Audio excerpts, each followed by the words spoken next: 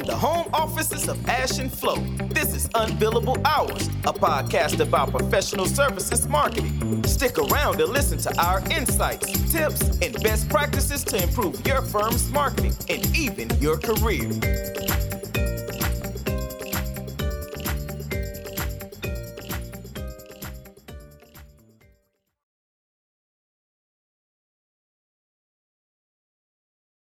We're back on for a new episode of the Unbillable Hours podcast, Ash. Yeah, we're back. It's another one, isn't it? Yeah, another one, and with another guest this time. Yes. We are delighted to be joined by Professor Joe O'Mahony, who's a professor of consulting at the University of Cardiff, and also a consultant to boutique consultancies and small consulting firms. And I think, Joe, that's all based on your own experience, right? Which maybe you can also summarize a little bit for us. But you've been a consultant yourself for most of your career, all of your career. I don't know how you describe it. Well, it depends how you define consultant. It's pretty flexible these days. So I finished my PhD back in 2000. During that period, I'd been an independent consultant. Then I became a corporate consultant. All right. In the tech space. Then I jumped to what at the time was the world's biggest startup company, which was 3, the mobile phone company, and their internal consulting function launched. All right. Came to academia and got bored. And so ever since then, this has been 20 odd years now, I've been advising. Initially, it was friends who started their own consultancies and wanted to grow them. But for the last 15 years have been fortunately charging for my time, taking the advice I give to others. Yeah, brilliant. And you're very active on LinkedIn as well. On the social space. Yeah, which is how I came across you for the first time. And then I realized I have a book written by this guy because you've also authored a few pieces relevant to our space, right? Yeah. What was the title of? I have your most recent one, is what I learned. What was the title? The most recent one is called Growth: Building a Consultancy in the Digital Age. I think I've got an idea. If I finish it in time, I've got another one coming out in Easter, which will be about artificial intelligence in professional service firms. All right. I will have to read that as well. But I mean, we invited you here because I saw a couple of posts from you on LinkedIn that made it clear you're someone who thinks about consulting firms as entities that sort of have a life cycle and go through growth stages, which are different. And I saw a video by you that explained sort of the major stages, I would say, I don't know, on such a growth journey for, let's call it a mid-sized firm, right? And I saw another post by you where you discussed the necessity for future leaders of these firms to prepare for their roles as in charge of business development. And then that's when I said to Ash, okay, I think we need to ping Professor O'Mahony and ask him to come on because we are interested in this question. How does marketing fit into this idea of growth stages and a life cycle? Why don't we start with that? What are the typical growth stages you see in the field? Cool. Okay, right. So, and there's always a caveat, but there is a real caveat with this in that, I'm simplifying. Every firm is slightly different. And as with all life cycle models, there's always the death model where people don't make it and fall out the back and die, or just decide to stay where they are, which is a dangerous strategy, but we can talk about that later if needs be.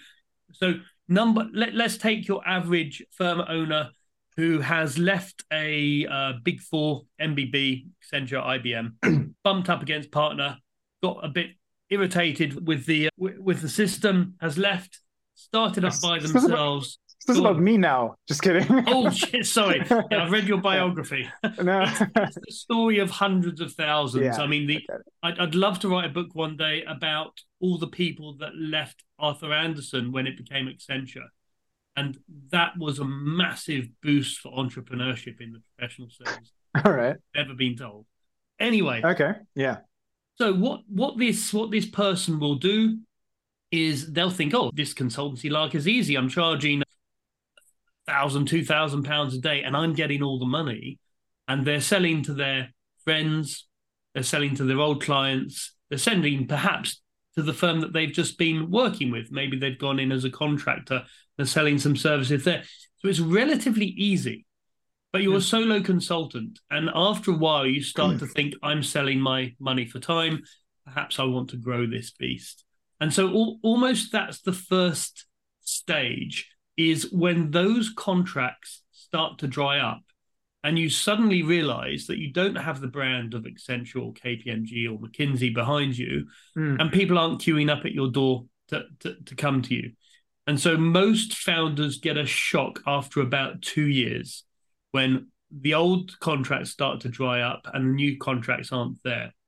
Now, if they're wise, they've been doing some prospecting off the back of that. Now, that may involve marketing, but it's probably more cost effective to focus on referrals at this stage. Yeah. So you've done a good piece of work for someone, you ask for referrals, you get referred to someone else.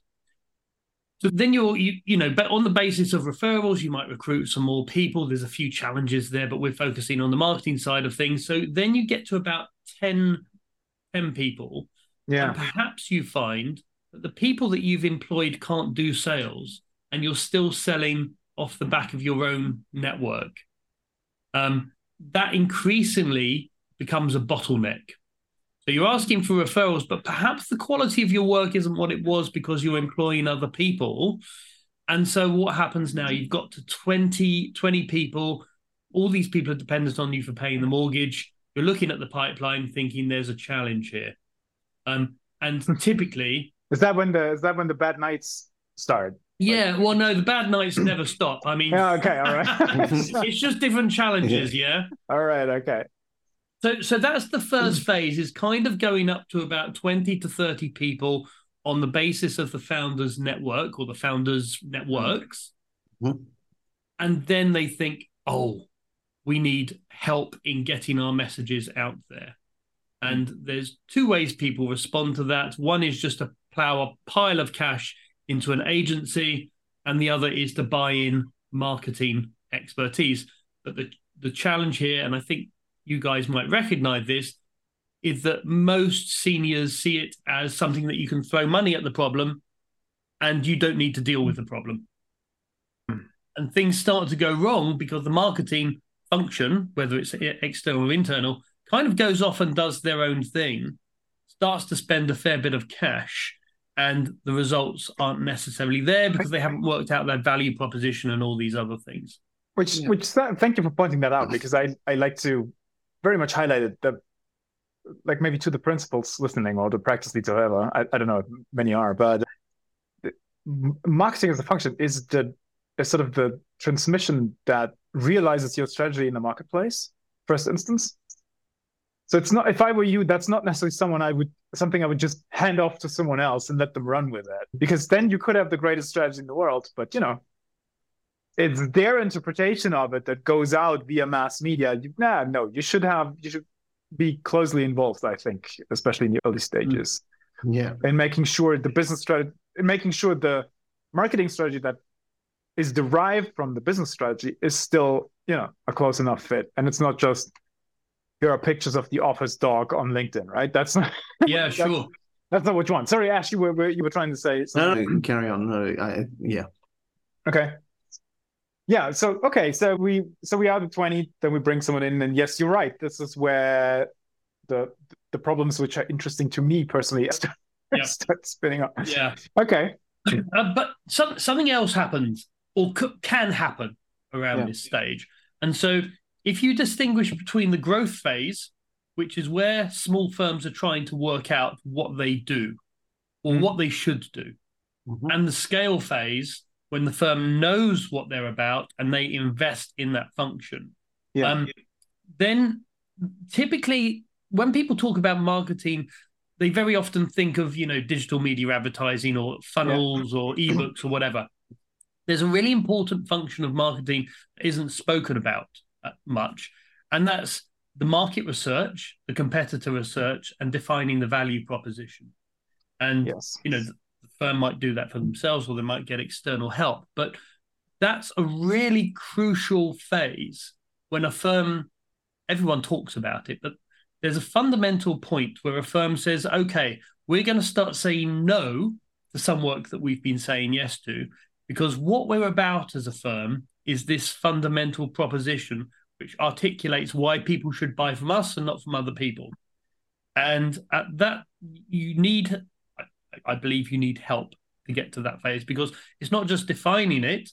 Then you start to define your messages, your brand. Perhaps you go through a rebranding process, you put different messaging up and all the rest of it. It's becoming much more crystal clear about what you're about as a firm. And that can happen at any stage, from sort of, 10 people to 100 people. But for the firm to be very successful, that needs to happen. Yeah, and thank you. And this is slightly tangential, but you're pointing to something which I've been thinking about recently more often. Is I think that then is also the point in time where the referral channel, I'm hesitant to call it a channel, but the referral model becomes dangerous, because now I have set a strategy, right? Like you said, now we are clearer on what we're trying to sell and who might want it. But if we get business referred to us, there's very little control about that aspect of it, right? Someone recommends someone else to us. So now if I say no, my good contact looks bad, like all that stuff. So I'm thinking about more of this question of, is there a point in the growth stages where the referral model becomes a liability because it creates so much opportunity for you to veer off the strategy and to say yes to stuff just because it's put in front of you? And that's not what you should be doing. And marketing would be a protection against that, because you can say, oh no, we have a decent enough pipeline of the stuff we want. So, because you said this is when you start saying no, well, you have to be able to do that, right? So you still have to pay all the mortgages. So the pipeline's empty. It's very difficult to say no to a referral, even if it's not a good fit. I don't know if any views on that. Yeah, I agree. I wouldn't say it's a marketing is an insurance against that, because referrals can be about specific work.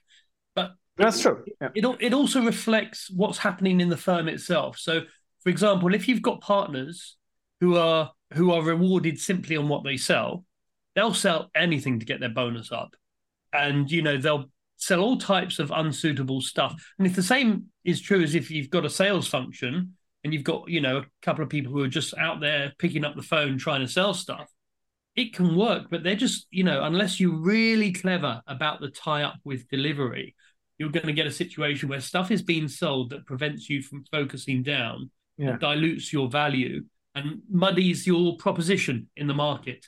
And if you really want to grow to be a successful firm, and also to sell successfully, a lot of these founders want to sell their firms, and this is Ash's area, you need to have that clarity for the person that's going to be buying you.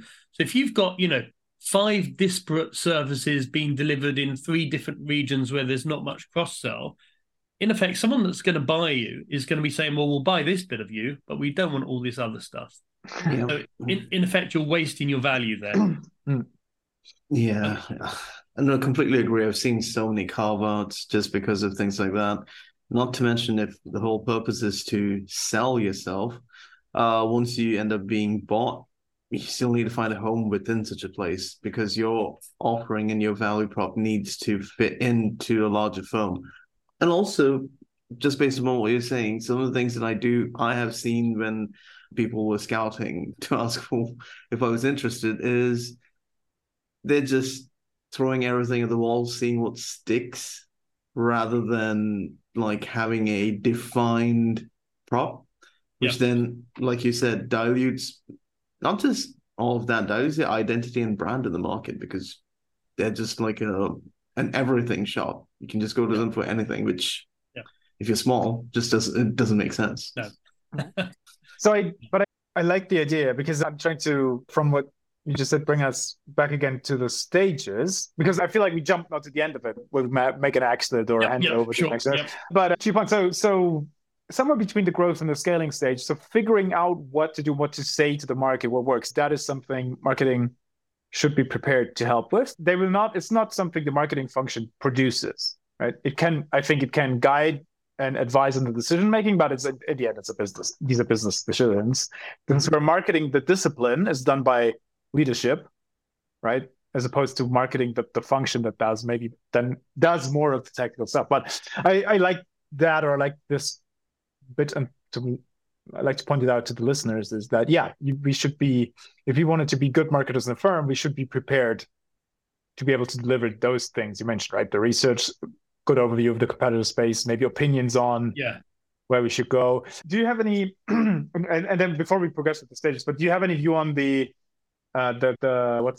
client journey and service design and these elements? Because Ash and I spent a couple of previous episodes on that a lot.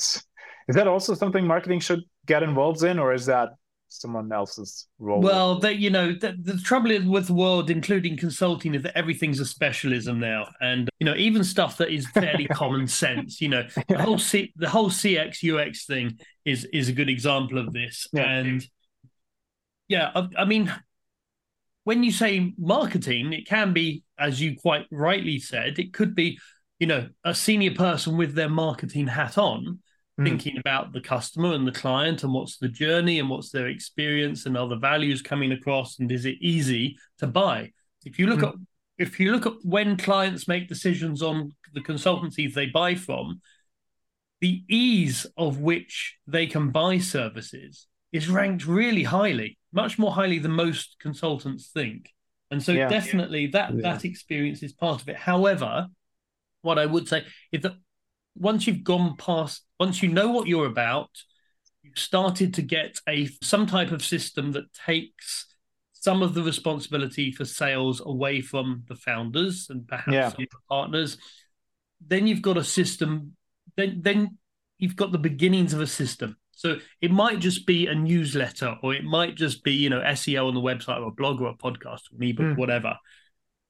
But then you've got something that will get you up to the next level, perhaps. And the next point in the S-curve, from an organization perspective, is around 100 to 120 people. All right. And really what you want to be building there is a set of systems that shift the intellectual property. In effect, you're building a machine. So you're building intellectual property so that, Accenture or someone else comes along and says they want to buy you, and they're not at all worried about people leaving, because there's an asset that functions. And marketing is part of that. Whether you've got an internal marketing function or an external marketing function, you've got a set of processes that are now established and work, rather than are experiential and experimental. The trouble I find at the 30-person stage, the second S-curve, the top of the S-curve, the inflection point, is that, and you guys, I'd appreciate your opinion on this. In my view, finding out what works in marketing isn't a science. You've got to be patient, you've got to experiment, and you've got to, be regular with what you're doing. Agreed. And so what I see a lot of the time is that founders will say to me, "Oh, listen, we tried marketing last year. We spent 30 grand and it took them 3 months and nothing happened. And so we pulled it." Now, the good, experimenting with marketing can take a year, maybe 18 months before you see something out the other side that's really showing the system works. And as part of that, you need to experiment. You guys can't come along and say this, an ebook will definitely work for this company, or a newsletter campaign will definitely work. You need to get a feel for what works over time. That's my view. I don't know if you guys think the same. We agree. Actually, we've spoken about this, because within large firms or in small firms, what happens is these things take a cycle, at least. And there's also a cycle of improvement that happens. Usually, since someone's thrown money into quote unquote marketing, they're like, well, we haven't seen the results when we've just thrown it right now, and we are going to stop. Forgetting the fact that trying to implement a new program each time is going to cost them more money, rather than trying to iterate and push out what they've already done once to see if it can work. So, we've spoken about this, and we do come across this quite often, mostly because everyone wants instant results. Yeah, everyone wants instant results. And I think what people underestimate is the fact that so much of the success of marketing is predetermined outside marketing, on a business decision-making level. And you mentioned the IP, or just the clarity of thinking, or the originality of perspective of the consultancy. I find when clients come and say, "Oh, we tried marketing, it's not working," my first reaction is always, "It's ridiculous. It's ridiculous. I put up the web browser, I show you 3 firms that went from 0 to 5 million in revenue over 2 years just using LinkedIn. If you tell me it's not working for you, that's on you." By definition, it can't be on the channel, because it's worked elsewhere, right? So what the issue is that what you do inside those trends, or what you do with your marketing machine, is very important. And this goes back to what you said earlier. This is why it's so critical that people have these discussions about research, about strategic thinking, about being intentional, way more. And this is where I find that this is where the struggle begins. Yes, there's also questions about how do we even measure it and so forth. But measuring is actually easy when you have a set of hypotheses, right?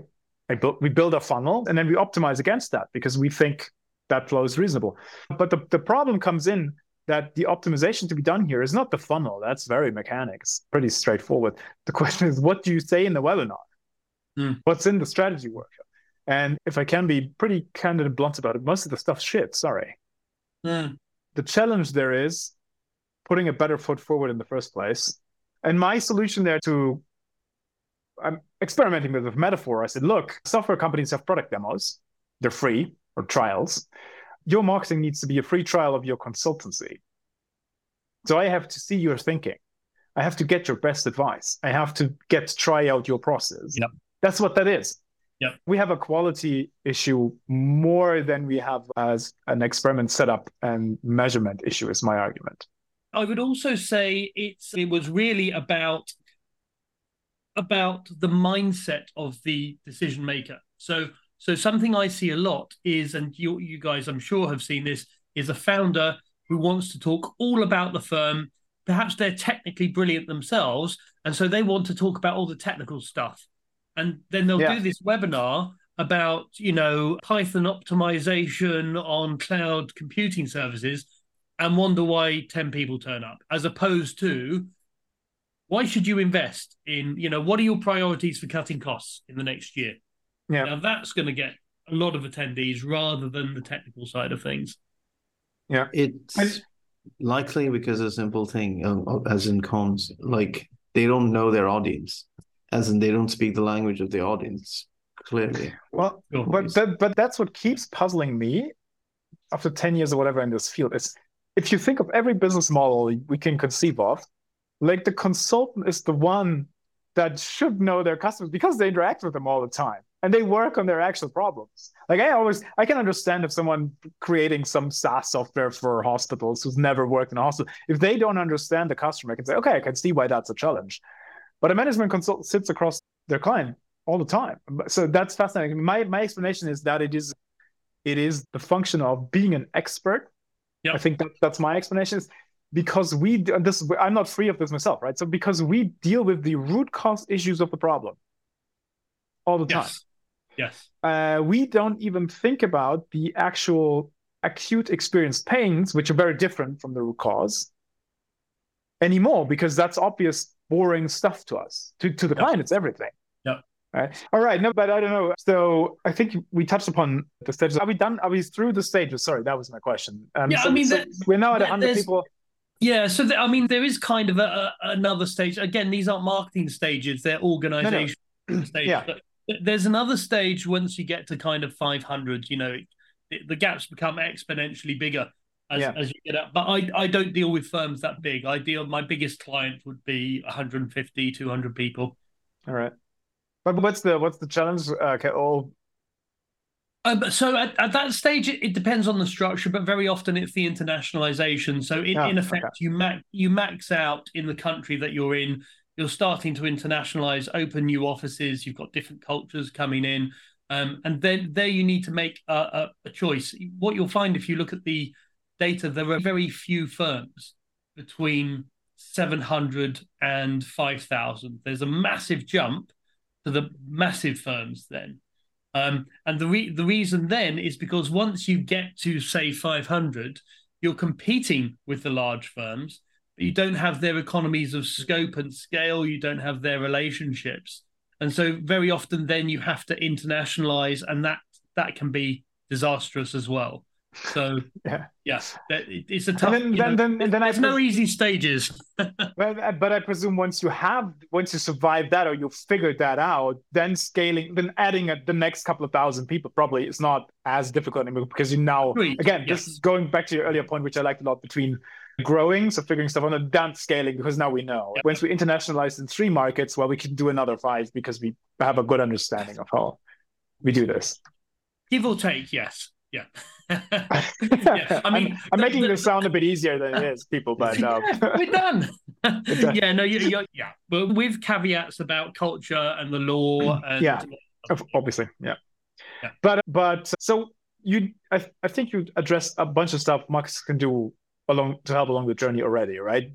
Helping with figuring out the strategy in the growth stages, making sure there is this is me now slightly putting words in my mouth, but the point we just discussed about maybe countering a founder that wants to talk about the firm and making sure it's a more client-focused messaging will be another one.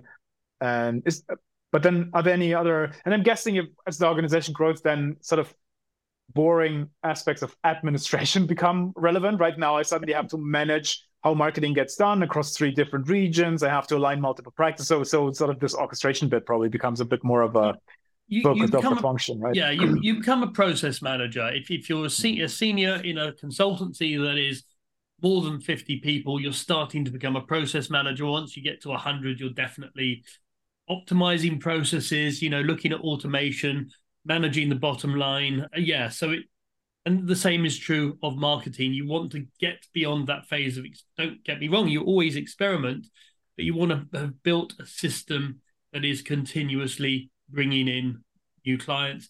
And that is something that buyers will reward. So, it's buyers, Ash again knows this. If they're looking for a firm that has intellectual property built in, not just into their services, but also into their operations. And that, I think, also goes to your post I mentioned with the next generation. Even if you don't sell, but you bring the next generation of leadership up from inside your own firm, they will also benefit from this stuff being systematized, right? As opposed to in your head, you're exiting, right? That doesn't help anyway.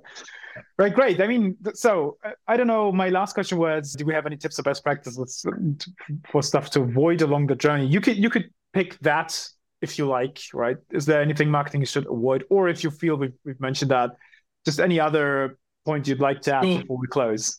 Sure. I think number 1 is what we discussed prior to the podcast, actually, which is around just throwing money at marketing and thinking that marketing will take care of your messaging. Yeah. It was really refreshing for me to hear about your firm and the way you incorporate the leadership in the firm about creating, thought leadership and themes and content. Because for me, that's absolutely crucial. The value of marketing content isn't, as you say, in what, a 21-year-old who's got no experience writes about the firm. It's about the partner's understanding of the real client's challenges. So that's the first thing, I guess. The second thing, and again, these aren't messages you might necessarily welcome, but there isn't a need for most firms to spend a fortune on marketing. There are lots of quick wins. If you don't have a big budget, if you can't afford to, 10 grand a month, or whatever, there are quick wins that you can do around, creating funnels, being active on LinkedIn, automating some stuff. There's, AI and automation. They're not great at the moment, but they can provide an 80-20 that can save a lot of firms a lot of money. But I agree. So, and I honestly have learned to try and avoid selling marketing to firms that are too small. But I have this, I don't know if you agree, and this is not based in any empiricism whatsoever, it's just a gut feeling. I sometimes feel like you could probably build a firm to 3, maybe 5 million, maybe higher if you, depending on the field you're in, with just sales and classical business development alone. If you have a reasonably specifically defined problem and you know who to talk to, you could go a long way before you switch on marketing. And that's the one thing. And the other thing I always try to educate people on is marketing is like you can imagine like an exponential curve on a chart, right? Like the return on the investments there will be significant, but boy, it takes time and it costs money. You need, like, putting the foundations in place is not for free. And to your earlier point, it involves some, not just money, but also work from leadership and some time commitment there. And the payoff will be huge, but I can totally understand if you say, okay, but that's not the stage we're in because we need results for the next quarter. Then maybe the classic, like, sales, not necessarily the word people go by, but classical business development, expanding existing accounts, all that stuff is your ticket. So yeah, in your model there, it's probably towards the middle or later stages when marketing comes in. I would totally agree. Yeah. In fact, for my firm, we have our ICP defined as 25 consultants and up. Lower threshold, which sometimes we dip below that, but that's just in my experience. That's when people start to looking at having 1 or 2 FTEs doing marketing and these types of things. Yeah, and they're making enough profit there. So a firm of that size will typically be making a bit less than €500,000 a year in profit, and that's certainly enough money to start, throwing at marketing. There's 2 further things I would say. One is the link up between marketing and sales. For some reason, a lot of business owners think they're completely separate worlds. And obviously, the marketing function needs to support the sales function. So talking to partners about their journey with the clients and saying, well, what resources would really help if you could send them to a client, once they get to just before the proposal stage.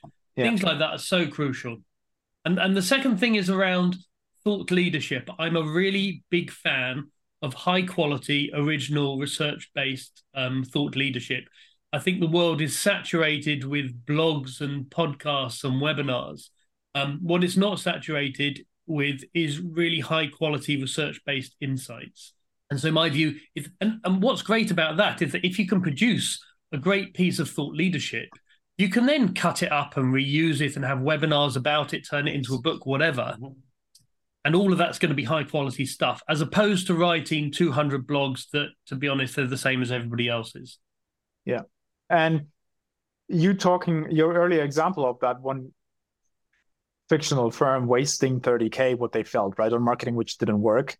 They could have spent those 30 on such a piece of research and then marketed that through what I would rather consider sales channels, right? If you send it to a prospect over LinkedIn, you're doing sales. You've just replaced the phone with a chat, but it's the same idea. But they could go a long way. So yeah, I would agree again on those priorities. Have something interesting to say first. Yes. And then we can figure out how to say it to more people at a lower price point, which is what marketing does effectively, right? It just leverages mass media to get you in front of more people more often at a lower price point than you having to phone them up or visiting them or whining, dining them, whatever. You what would be? Can I quickly add one additional thing in that I see that I think is a missed opportunity, and that is involving clients more in your marketing process. I think there's a huge opportunity for consulting firms. I think they're scared of it, to be honest. But that's to bring some clients into the company, take them out for a nice meal to say thank you, but get them involved in, new product development, firm strategy, marketing process. What do they like? What do they not like? Yeah. And as well as getting their feedback, you're actually building the relationship with them. So I think that's a missed opportunity. Absolutely. It's very good points to make. Well, I don't know. With that said, do we have anything else? Do you have any more questions? Or should we wrap this up here? I think it's almost a wrap. Yeah. Unless you... I mean, we could have another podcast about, I know you've probably done it, but I think there's some interesting opportunities around AI, but everyone else in the world is talking about that now. So maybe we should pause here. We will discuss this off mic because I'm still interested, but let me first say, Professor Joe Mahoney, thanks for stopping by and discussing with us. It was very insightful. Pleasure to have you on. And where can people find you? And I think you also have a podcast yourself, right? I do. So I've got the Consultancy Growth Podcast or something like that. My memory isn't what it used to be.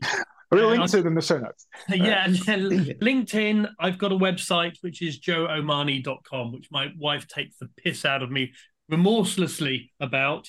But joeomani.com is where it's at. Brilliant.